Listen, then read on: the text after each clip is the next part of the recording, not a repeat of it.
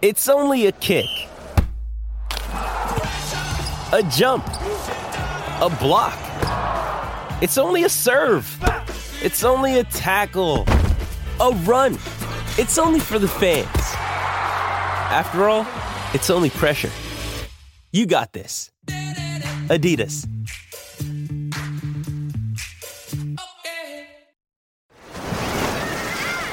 Hear that? Believe it or not, summer is just around the corner. Luckily, Armor All, America's most trusted auto appearance brand, has what your car needs to get that perfect summer shine. Plus, now through May 31st, we'll give you $5 for every $20 you spend on Armor All products. That means car wash pods, protectant, tire shine, you name it. Find out how to get your $5 rebate at armorall.com. Armor All, less work, more clean. Terms apply.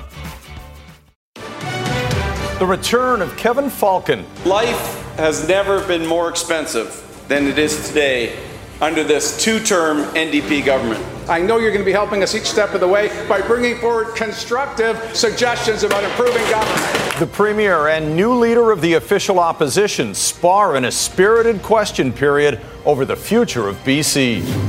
Farmers way behind schedule. We need to grow this food for the people that are in our local community here. The delayed crop driving up costs in the grocery aisle. And boosted across the border. If you feel that that is what you want to do and you have the means to do it, there is certainly medical evidence to support that decision. British Columbians impatient with the slow pace of shots here get theirs in the U.S. instead. You're watching Global BC. This is Global News Hour at 6. Good evening and thanks for joining us. BC Liberal leader Kevin Falcon wasted no time hammering John Horgan and the NDP government for high gas prices in Metro Vancouver and laying out what the BC Liberals would do differently. After a 10-year absence, Falcon seemed energized to be back in the chamber, and Horgan had to take a lot of criticism over BC's lack of affordability across all sectors. Richard Zussman reports. The Falcon has landed. BC Liberal leader Kevin Falcon sworn in Monday as the new MLA for Vancouver-Colchena and immediately on the attack. At a time when British Columbians are struggling with the highest housing prices in North America and the highest fuel prices in North America at $2.34 a litre, that the government and the Premier think that this is the time to introduce a $1 billion vanity museum project.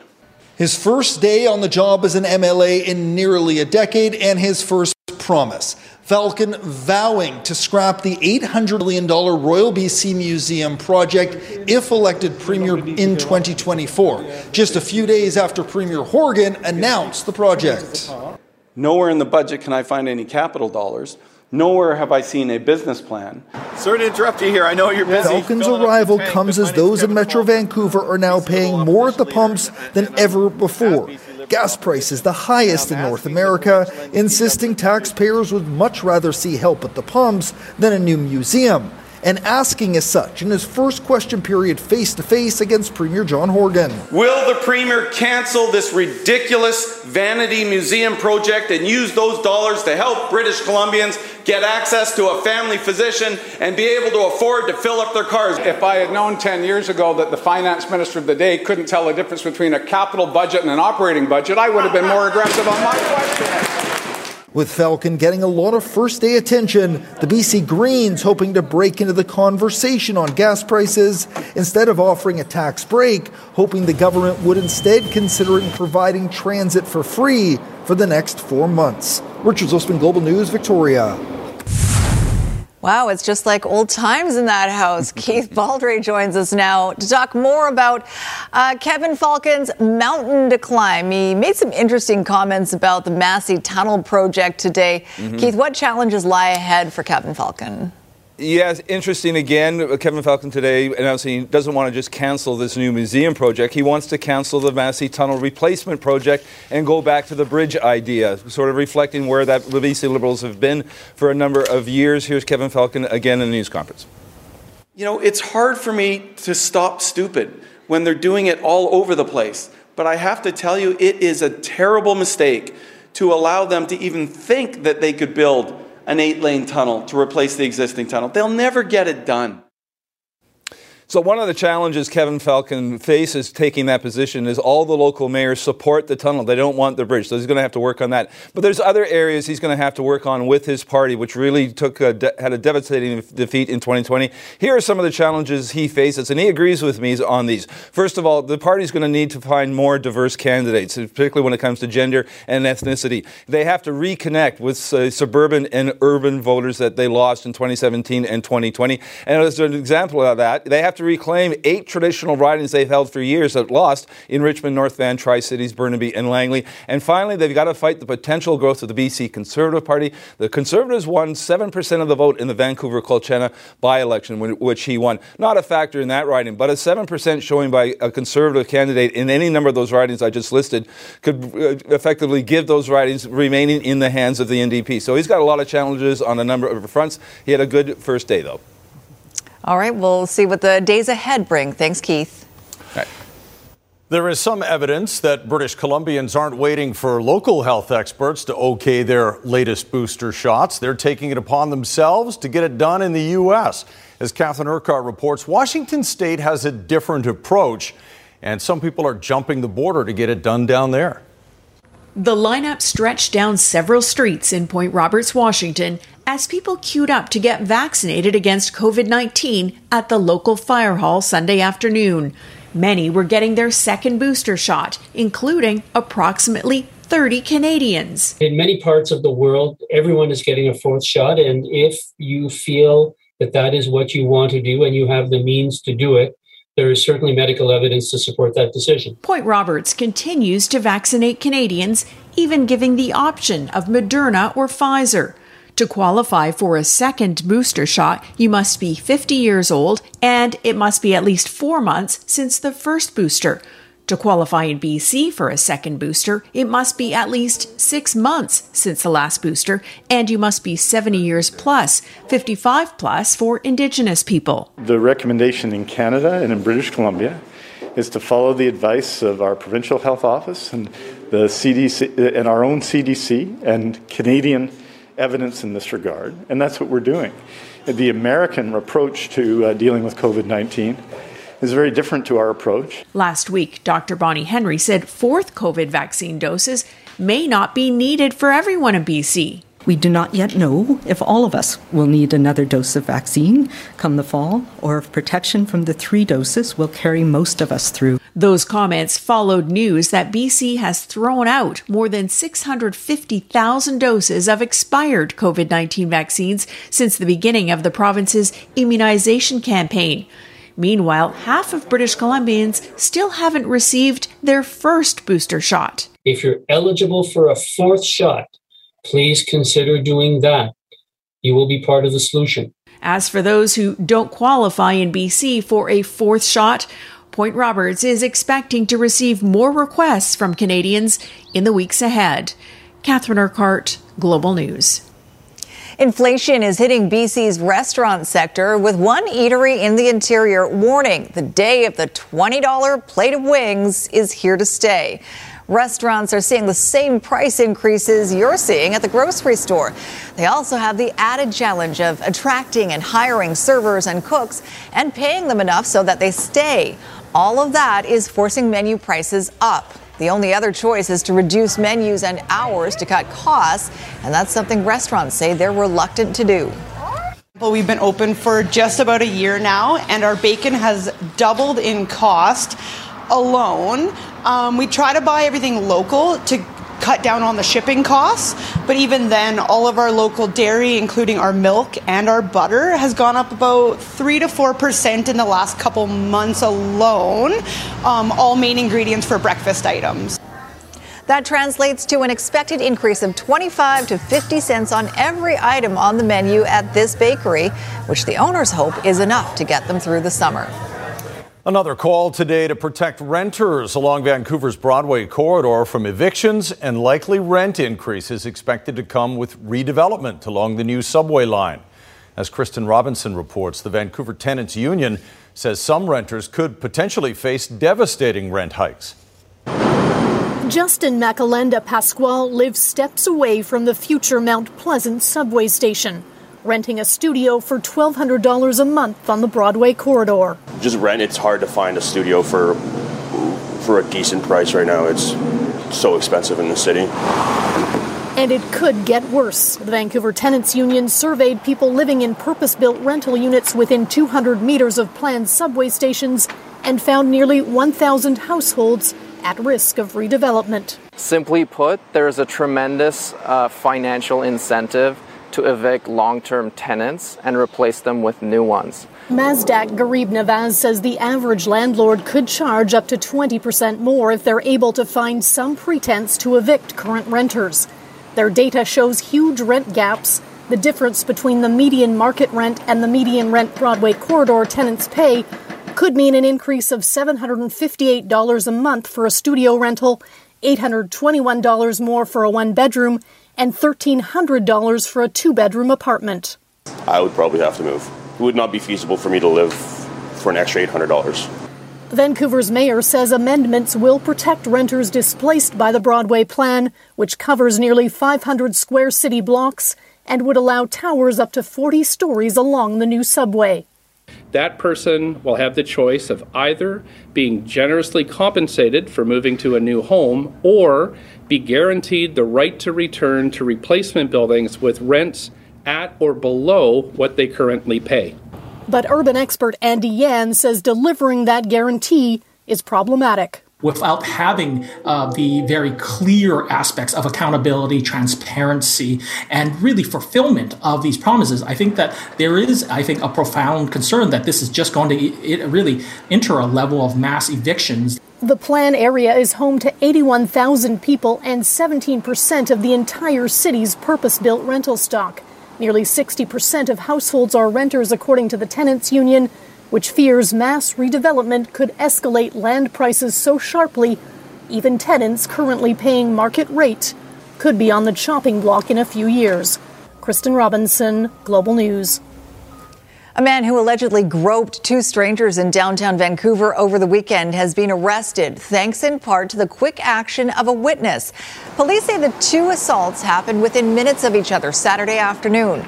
A 29-year-old woman was standing outside the Vancouver Art Gallery near Howe and Georgia when she was groped by a man she didn't know. Minutes later, a 24-year-old woman walking near Georgia and Thurlow was assaulted. In both of these cases, the victims did remarkably well under the circumstances, despite being quite likely shocked and taken aback by what had happened. They had the presence of mind to call 911. They gave us information about what had happened. Following the second sex assault, there was a witness who also got in touch with us. She was able to follow the suspect from a distance, which was invaluable to our officers who entered the area and were able to track down the suspect nearby. 23-year-old Tyrell Delorme has been charged with 2 counts of sexual assault and has since been released on bail. The BC SPCA is now caring for 59 cats and kittens and one injured ewe found abandoned on a property in Cloverdale. When animal protection officers arrived at the home, they found the animals in various stages of neglect. The cats were suffering from respiratory infections, dehydration and emaciation, and other medical conditions. According to the SPCA, the home was unsanitary, fouled with animal waste and piles of garbage. The cats range in age from a few days old to 7 years old. They're now being cared for by the SPCA until they're well enough to be adopted. Well, the story of a young boy with autism who had only one person show up to his birthday party touched a lot of people. Why his dad felt compelled to tweet about it and how they rallied to give him a gift worth celebrating. That's next on the NewsHour. The Art of War, the children behind these masterpieces created in the bomb shelters of Ukraine, coming up. And the giant pandemic puzzle that kept this family occupied for months during the pandemic. That's later. Right now, though, a Vancouver father with a son who has autism says he's encouraged by the response to his heartbreaking Twitter post about his son's birthday party. Only one child from an entire kindergarten class showed up. And as Aaron MacArthur reports, the family looks at it as a learning experience that eventually had a happy ending. This picture says more than just 1,000 words. The Vancouver dad so frustrated, he tweeted about his son's 6th birthday party. His message struck a nerve. The number of responses about been there, done that, I think this is happening way more. And David Chen's son, Max, is on the autism spectrum. All his classmates were invited to his birthday. The RSVPs, underwhelming. Only one classmate came. Max was crushed. 2 weeks earlier, there was another class party. 16 out of 19 students showed up. When I asked him how was the party at the end of the day, he was like, it was awesome. And, when you hear that's, you feel it. Chen is clear he doesn't want to blame anyone, just start a dialogue. We had 5 out of the 16 parents communicate with us. That's a fantastic start, and I told them, don't sweat it. We've learned from this. In the end, no one came. Her heart was broken for her son. There have been similar stories around the world. Neurodiverse kids want to be included in typical rites of passage like birthday parties, but they are often excluded or self-exclude. Researchers say the onus shouldn't fall solely on autistic kids to reach out to their peers. Do a lot more training with, neurotypical children on how do we integrate them with the autistic community? How do they pick up a little bit more on their social cues? How can they build, bridges to understand their communication, create a bit more empathy or tolerance? Max did get a celebration. His teacher held a special party in class. You get to hand out the loot bags he helped pack over the weekend. Aaron MacArthur, Global News. Coming up, a devastating high-speed crash. They're flying through here, and that's happening. What we're learning about the collision that closed Granville Street for hours. Also ahead, the start of the inquiry into the death of a young BC woman shot by police and why a lawyer for her family says the process is already flawed. Clearing stages of a stall here in Vancouver, eastbound on Highway 1, just past 1st Avenue in the left lane. Get best-in-class protection and savings with BCAA Insurance. Learn more at bcaa.com. I'm Trish Jewison in Global One. I'm of a stall in Vancouver. One person has died after a catastrophic high-speed crash early this morning, which forced the closure of a busy Vancouver street for hours. As Grace Key reports, 2 other people were hospitalized in the aftermath of the crash on Granville Street, which ultimately involved 4 vehicles. The aftermath of this violent impact is horrific. 4 cars were involved, 2 people were rushed to hospital, and 1 man in a Toyota Corolla was killed. The driver is a man in his 20s. He was trapped in the vehicle and he did die at the scene. It is a miracle that nobody else was more seriously hurt. It's a tragedy that the driver did die. But it's a miracle that nobody else was more seriously hurt. It happened just after 6 a.m. on Granville Street and 47th Avenue in Vancouver. Police say the dark-colored Toyota was heading north when it crossed into oncoming traffic, sideswiped a taxi, struck a Porsche head-on, and then went airborne over a truck, landing on top of a Hyundai Elantra before finally coming to a rest on the street. We know that speed was a factor. We don't know if there may have been something else going on, possibly a medical issue or something else. So that's something that will form part of our investigation. The driver of the Corolla died at the scene. A man in his 20s driving the Porsche suffered leg injuries. Miraculously, a woman in the Elantra was treated and released from hospital. The taxi driver and passenger were not injured. Home security video shows the taxi and Porsche heading south. The red Hyundai appears, and seconds later, smoke and debris is flying everywhere. Though it's still unclear what caused the collision, neighbors say accidents happen frequently along the stretch. It's like a regular thing now. It's okay, there's an accident on Granville in this spot, 47th and Granville. I wish the city was to put up some kind of a light system or something. It's the light there that flashes. So at nighttime, I think around 12 at night, it becomes just a drag race. So there's nobody stopping, and this light, it's just green all the way through. The investigation is in its early stages. Police are asking for witnesses and anyone with dash cam footage to come forward. Grace Key, Global News.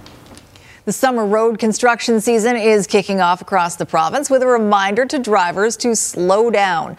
The 12th annual Cone Zone campaign kicked off this morning in Surrey. It's a reminder to drivers to watch for construction signs and obey traffic flag people. The BC Highway Patrol on hand today to check for speeding and aggressive and distracted driving.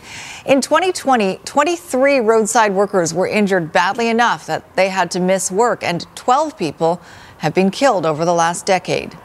In particular this year, because there's so much flood damage restoration happening, a lot of construction zones around the province, and really important to keep people aware that they need to slow down, pay attention. We get a lot of people who just express that they just don't care, which is really distressing to us, because a moment's inattention can lead to a lifetime of hurt. New regulations now in effect require companies to build better protections or detours around road work, and flaggers are only to be used as a last resort. A coroner's inquest is underway in New Brunswick into the 2020 shooting death of Chantal Moore during a police wellness check.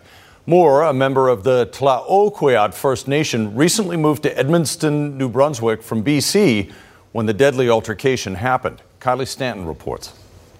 Nearly 2 years after Chantal Moore's death, her friends and family are hoping to finally get some answers. We're getting a little bit closer to the end of this long saga. The 26-year-old BC-raised Indigenous woman was fatally shot by police during a wellness check on June 4th, 2020 in Edmundston, New Brunswick. The officer was cleared of any wrongdoing following a report from Quebec's independent police watchdog. But Moore's death and that of Rodney Levi a week later prompted calls from Indigenous leaders for an inquiry into systemic racism in the province. We need immediate answers. Instead, the government promised a coroner's inquest. Monday morning, a jury of 3 men and 2 women were chosen. They will have the opportunity to make recommendations aimed at preventing deaths under similar circumstances in the future, something the Canadian Mental Health Association is already working on. So PACT stands for Peer Assisted Care Team. The civilian teams are designed to avert tragedies like that of Moore, part of a paradigm shift to reduce reliance on police, allowing them to fulfill their mandate while delivering community-driven mental health care. For many people, having someone come in any kind of uniform can be a response that creates apprehension, can create fear, can be triggering. The lawyer for the Moore family says the Edmundston police force lacked the tools to de-escalate the situation without using deadly force, and he plans to file a lawsuit against the city and the officer involved on Tuesday. It will provide assistance to the family for healing, and it'll allow to have some answers and some protection going forward. The inquest heard from Moore's former boyfriend Jonathan Burnett and friend Chelsea Ouellette.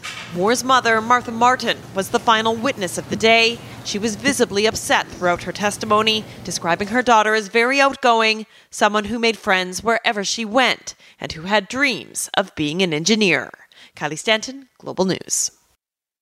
Coming up, farmers facing a big challenge. BC crops are weeks behind schedule. How the delay could make it tougher to put food on the table. And the racially motivated mass shooting in the U.S. and how America is handling its wider implications. This episode is supported by FX's Clipped, the scandalous story of the 2014 Clippers owner's racist remarks captured on tape and heard around the world. The series charts the tape's impact on a dysfunctional basketball organization striving to win against their reputation as the most cursed team in the league. Starring Lawrence Fishburne, Jackie Weaver, Cleopatra Coleman, and Ed O'Neill. FX's Clipped, streaming June 4th, only on Hulu. BC farmers say it's more important than ever for consumers to buy local, even if they have to wait a while longer. As Krista Dow reports, our unusually chilly spring is just the latest challenge facing local farmers as they still struggle to recover from last year. About 7-8 feet. Yeah, they go really high up in the air. Well below average and 3 weeks behind schedule. The berries here at Mandair Farms stunted. These will usually be blossomed right out. kind of like cherry blossoms, right? The buds not yet blooming and the bees nowhere to be found. It's been rainy. It's been cold. It's been wet. And it's been a tough season this year. The bees in this cold weather, who knows what's going to happen to them because they don't like to come out in this cold weather too. It's very stressful. The strawberries, blueberries, and raspberries all taking a beating from the persistent rain and cold. A perfect recipe for a rough crop season ahead. It's a ubiquitous story. Everyone is having a really tough time getting their crops in the ground. Might miss a really important window to get the crop pollinated. Every location is in the colder category for April, and May has continued that way. We've struggled to get into the mid-teens on the coast. It's another blow to BC farmers still reeling from last year. Plant pretty much just burned.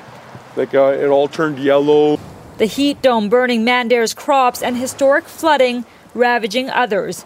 The soggy start also means he's fighting for market share. That's a huge concern of ours too, because at this time we would be already producing for the market. It's critical. I mean, they are competing in a global marketplace. Mandare's asking for more government support and a more streamlined insurance program.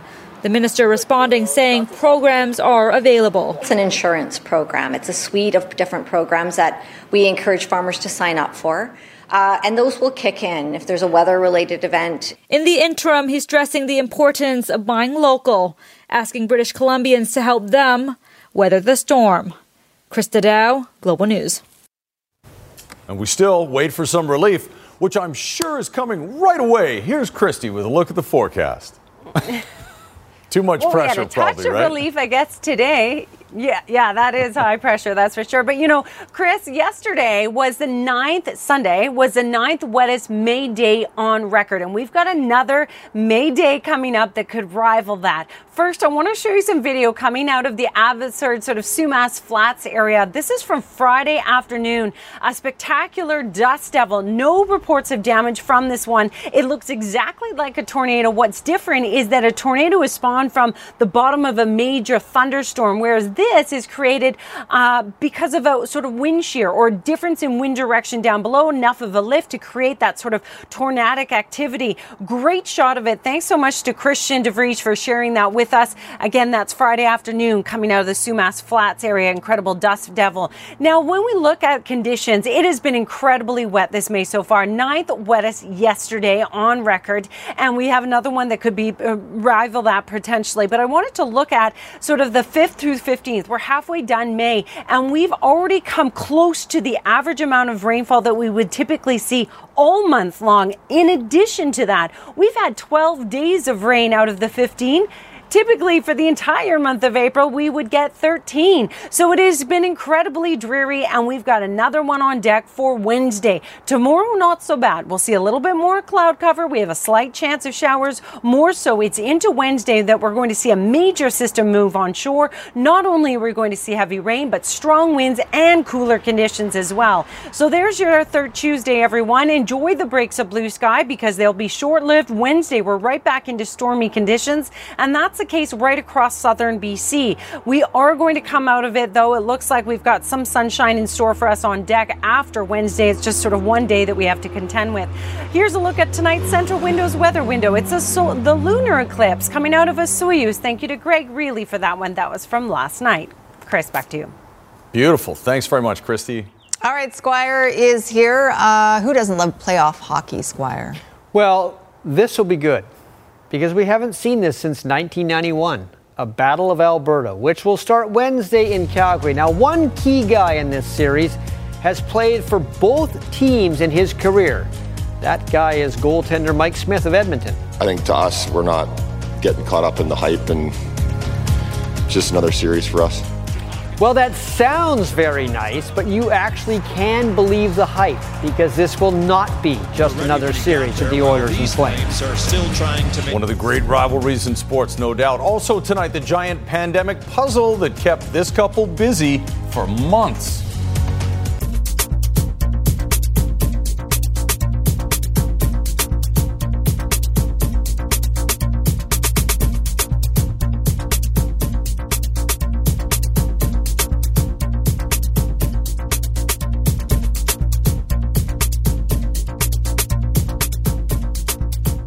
Lots of babies born to Global BC staff over the last few days. We'll talk about that a little later, but it's labor pains of a different kind in sports tonight, Squire. That segue was beautiful. You know, for a league that had to cancel a season because of COVID and shorten another season, I'm pretty sure starting this one with a strike is not a good idea, but that's where the CFL is right now. Instead of training camps, they have players waiting around their hotel rooms until this thing is settled. And right now, there are no new talks scheduled. The first preseason game next Monday between Saskatchewan and Winnipeg might not happen.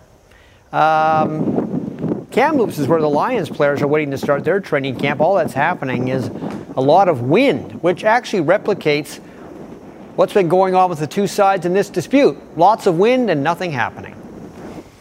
Well, because of what happened this weekend, the Maple Leaf will be represented right up until the Final Four of the NHL playoffs. It just won't be represented by the Maple Leafs. Either Edmonton or Calgary will be the Canadian team left in round 3, and that's because they will play each other in a 21st century Battle of Alberta starting on Wednesday. Now, for those people born before cell phones, Oiler and Flames playoff series happened a bit more frequently at one time, and they were always uncivil wars. And just like this year's battle, the ones in the 80s featured the best player in the game playing for Edmonton. Played all night. Wayne Gretzky in on goal. Shoots, scores in overtime. Gretzky gets the winner. Edmonton win 5-4. For Canadian hockey fans, and especially those of us here in Western Canada, it doesn't get any better than another vintage Battle of Alberta. It's been 31 years since the Oilers and Flames met in the playoffs, and while the stars of yesterday have faded into retirement, the stars of today are primed to shine brightly in the 6th playoff meeting between Calgary and Edmonton. He shoots! He scores! Yeah, it's huge. Obviously, the Battle of Alberta is another level in the regular season, and now for us and as players and the fans and the cities to have that rivalry exist in the playoffs is something special, and I think we're all going to try and take it in and play our best and live in the moment. Scores! And Theoren Fleury and the Flames are in 7th heaven. In their previous 5 postseason battles, the Flames only managed to win 1 playoff series, but they'll gladly tell you that's ancient history because they finished atop the Pacific Division and split the 4 games that they played against each other in the regular season.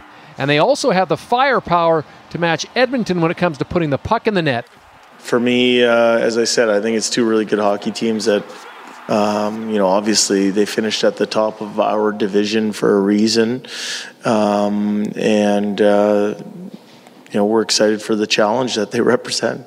They play connected, and we're going to have to bring our A game to beat them in 4 games. So, not in 4 games, but for 4 games. So, I like the way we finished the series against LA. I thought we played one of our best games of the series in Game 7, and hopefully we can carry that momentum into Game 1 in the second round. Game 1 of the Battle of Alberta goes Wednesday night in Calgary.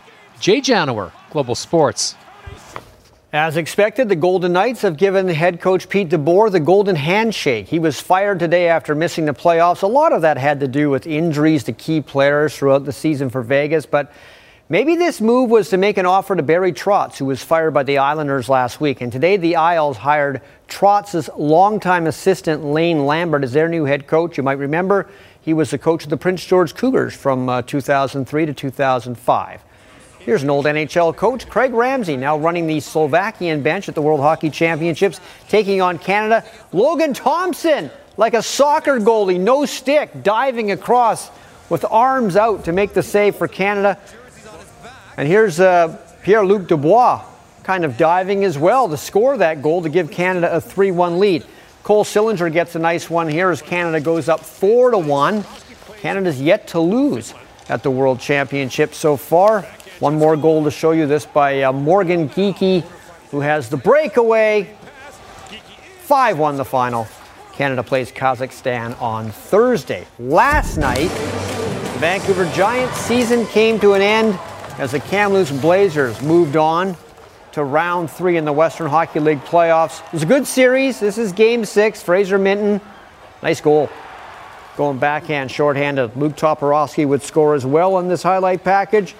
as the Blazers will play either Portland or Seattle in the next round. Winterhawks are up 3-2 in that series with Game 6 tonight. This season, but he has been pitching. Yusei Kikuchi used to play for the Mariners. Now he plays for the Blue Jays. He's going to face his old team and strike out Julio Rodriguez to end the first inning. Toronto has been scuffling of late, big time, but this is a good start. Bo Bichette puts a hanging curveball right by that sign out there. That made it 1-0. And then Matt Chapman, who's been struggling at the plate, struggle no more. Deep into center field, almost to the camera guy. Give him the jacket. Toronto leads 3-1. They are in the bottom of the 7th. There you go. Love that ritual. All right, thanks, Squire. Up next, a BC family takes their pandemic hobby to the next level. Plus, Global BC's baby boom and a shout out from the Premier. Real quick, Ann Drewa joins us with a preview of what's coming up on Global News at 11 tonight. Ann? Thanks, Chris. More reaction to BC Liberal leader Kevin Falcon's calls on the rebuilding of the Royal BC Museum to be scrapped. Plus, some residents in Cranbrook have been displaced from their homes after fire damaged an apartment complex. Fire crews remain on scene this hour after flames broke out at the corner of 1st Street South and 17th Avenue this afternoon. We are told there is significant damage to the building, including smoke and heavy water damage. No word yet when residents will be allowed to return. More on how the community is stepping in to help coming up tonight at 11 o'clock. Chris, Sophie. All right. Thanks, Ann. Well, many people turned to hobbies over the past 2 years, either picking up an old one or starting a new one, as those pandemic lockdowns kept us apart. One Kamloops family chose puzzles, but when the 1,000 and 2,000 piece puzzles weren't enough, they went for something a lot bigger. We get more from CFJC News. Thought the water was actually quite easy to build. Savannah McCurdy is a bit of a competitive puzzler. It's always been a thing I've done since I was a kid. I have 2 older brothers and a younger brother, and my 2 older brothers, we used to puzzle race when we were kids. In May 2020, a few months into COVID lockdowns, she'd already put together all of the puzzles she owned. Her husband, Alan, thought he'd buy her a challenge, a 2,000-piece puzzle. It lasted a weekend. She said it was done. 3 days. 3 days it was done. So. He found a puzzle online with 18,000 pieces. I ordered it up thinking, oh yeah, this be good. Let's see her build this in a weekend, right? And then, like, the butterfly was quite easy, but this flower underneath the butterfly, there's so many different colors in there. The mindful activity helped her take her mind off of the pandemic and the fact she wasn't able to finish her schooling as an educational assistant. When I get super stressed out and stuff, it's like, this is what I need to do. Just leave me alone. Let me build my puzzle. Yeah. After powering through the last section of the puzzle, they finally finished in October 2021. But the last section, we sorted it, and I'm like, we got to get this done before Christmas. We have to have a kitchen table for Christmas, because 5 tubs of crafting glue later, the puzzle is ready to hang forever on their living room wall. Building a simple 1,000-piece puzzle is satisfying. But when you get one this big completed, you're just like, holy man, how did we do this? Building this, it all looks as like one gray color. So it's really hard to distinguish. And as for what's next for the puzzling pair? Well, can't say I haven't looked at a 42,000 piece one. So. Stephanie Swensrud, CFJC News. They need like a more wall space. A Exactly. New house. You need a new house you need for a bigger that. house first. Well done. Yeah, that is really incredible. Also, what's incredible, we're celebrating a baby boom right now with 4 new little ones being added to the Global BC family. So here's how it started on May 11th. Our engineer Grace Guo and her husband James welcomed baby Lucas. And then on Friday, Rodrigo Iwasaki from our IT department and his wife Fiona welcomed twin boys. No names for these little guys yet.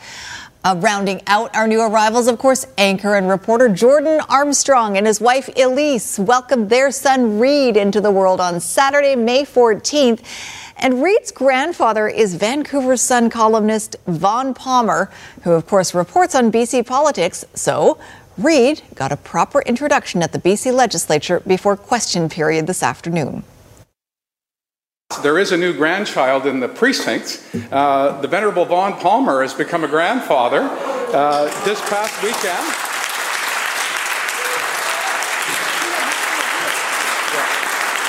And I think, Honourable Speaker, venerable is now going to be put on the board of words I'm not allowed to say. But born this past weekend, 7 pounds 8 ounces to Mum Elise, and Jordan Armstrong of Global Television fame. So nice to get a mention. Wow, little Reed, Luke, and could be Squire and Chris. I mean, just throwing it out there, Rodrigo. Excellent suggestion. One's going to be a lot taller than the other. So sure. Yeah, that's true. I don't think you want to saddle another child with my name.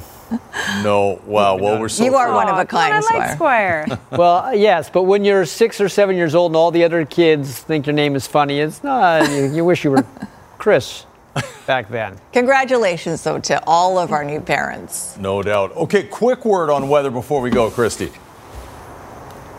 So not a bad day tomorrow. Slight chance of showers along the mountains out through the valley, but it's Wednesday that you need to be prepared for with your rain jacket and parka. Look at that weekend, too. All right, thanks very much, Christy. Have a great night, everyone. Thanks for watching. Good night, all.